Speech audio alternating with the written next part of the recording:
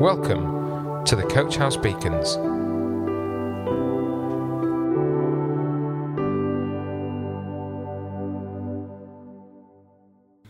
Hello and welcome to today's Beacon.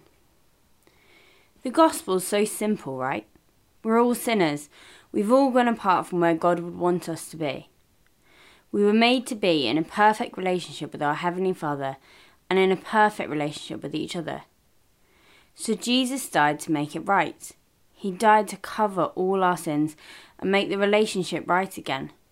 He died to make us one with God and give us the ability to spend eternity with Him. He wiped the slate clean and will wipe it clean every time we mess up again. Whenever we do wrong, we can rely on Jesus to remove that sin. So what do we do about it? Do we keep on sinning? Paul talks about this in Romans. Romans 6 verses 1 to 17 says, "So what do we do? Keep on sinning so God can keep on forgiving?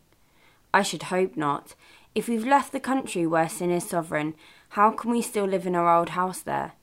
Or didn't you realise we packed up and left there for good? This is what happened in baptism.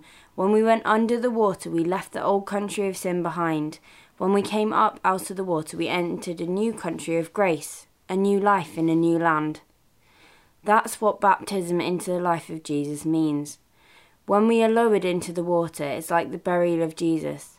When we're raised up out of the water, it's like the resurrection of Jesus.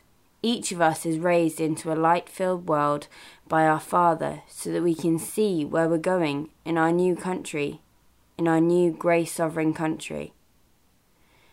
Could it be any clearer? Our old way of life was nailed to the cross with Christ, a decisive end to that sin-miserable life, no longer at sin's every beck and call. What we believe is this: if we get included in Christ's sin-conquering death, we also get included in His life-saving resurrection. We know that when Jesus was raised from the dead, it was a signal of the end of death as the end. Never again will death have the last word. When Jesus died, He took sin down with Him, but alive He brings God down to us. From now on, think of it this way. Sin speaks a dead language that means nothing to you. God speaks your mother tongue and you hang on every word. You are dead to sin and alive to God. That's what Jesus did. That means you must not give sin a vote in the way you conduct your lives. Don't give it the time of day. Don't even run little errands that are connected to that old way of life. Throw yourselves wholeheartedly in full time. Remember, you've been raised from the dead into God's way of doing things. Sin can't tell you how to live. After all, you're not living under that old tyranny any longer. You're living in the freedom of God. So since we're out from under the old tyranny, does that mean we can live any old way we want? Since we're free in the freedom of God, can we do anything that comes to mind? Hardly. You know well enough from your own experience that there are some acts of so-called freedom that destroy freedom. Offer yourselves to sin, for instance, and it's your last free act. But offer yourselves to the way of God, and the freedom never quits. All your lives you've let sin tell you what to do, but thank God you've started listening to the new Master, one whose commands set you free to live openly in His freedom.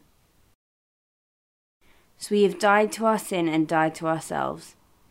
It might seem that sinning is the easy or fun option, but is it really? Sin can look so appealing. Because of Adam and Eve's choice, the world is bent towards sin. We have the devil and demons that are affecting the world, but we also have our own sinful nature. We were born into a world of sin, and we are not able to escape it by ourselves. We were born selfish and wanting the easiest and best lives for ourselves. Our sinful nature tells us that the best thing to do is sin, to take the shortcut, to choose a selfish option. Especially as we think there is enough grace to cover our sins. We think we can sin now and just repent later. We can fall into the trap of our assurance given to us by the Holy Spirit that we can carry on sinning anyway. But there will always be consequences. This sometimes has consequences that we can see. There are consequences in the physical world for the bad things that we do, and sometimes these are immediate. Sometimes we see the pain we cause, or we have unforeseen consequences that affect us. Sometimes we directly see how sin and selfishness can be a really negative thing in our lives. Sometimes, however, we don't see that. Sometimes it looks like we've gotten away with it. Sometimes it even looks like the sin has improved our position in life or made a situation easier for us. But every time we sin, we're walking away from what Jesus wants for us. Every time we sin, we pull ourselves away from Christ. And yes, we will be forgiven every time. We will be reunited with our Father every time. But we shouldn't want any separation between us and our Maker. We shouldn't want any distance between us. The other thing is that sin takes us from who we're meant to be and the path we're meant to go down. The best, healthiest, most fulfilled life is the life with Jesus. God has a plan for our lives. He knows what's best for us, and to live it out to the best of our abilities, our focus needs to be on God and not on the world.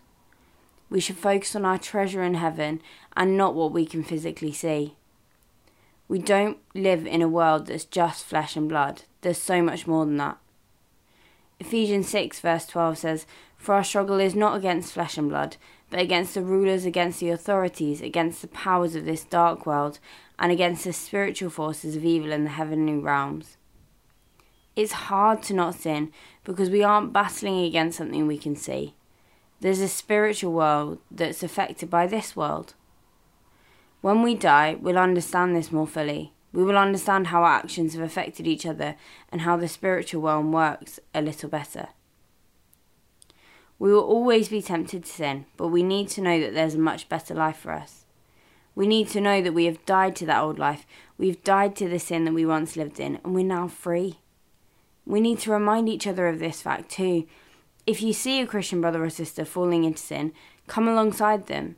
Let's not judge others or tell them in a judgmental way like we never do anything wrong, but if we get the opportunity and the prompt of the Holy Spirit, let them know that they aren't living the life they could be and welcome them into a fuller life. So should we carry on sinning? The answer is a resounding no. It isn't good for us or others, and it doesn't build the kingdom of God, however it might seem. Jesus has died for our sin and covered our sin. So let's take the gift of being free and live in that freedom. Let's pray. God, I thank you that you've freed us. I thank you that we no longer have to live in sin, but we can live the life that you've called us to live. The life that might not seem the best on the outside, but really is truly fulfilling and will lead us to an eternity with you. I thank you that you died to cover our sins. I thank you that you died so that we could spend eternity with our Father and with you. And I pray that we'd remember that this week, that we wouldn't go on sinning because we don't have to do that anymore. We can live the life that we should have lived from the start with you. Amen. Coach House Beacons, the Coach House Church Daily Devotional. To find out more, join us on Facebook, Instagram, or on our website at www.coachhousechurch.org.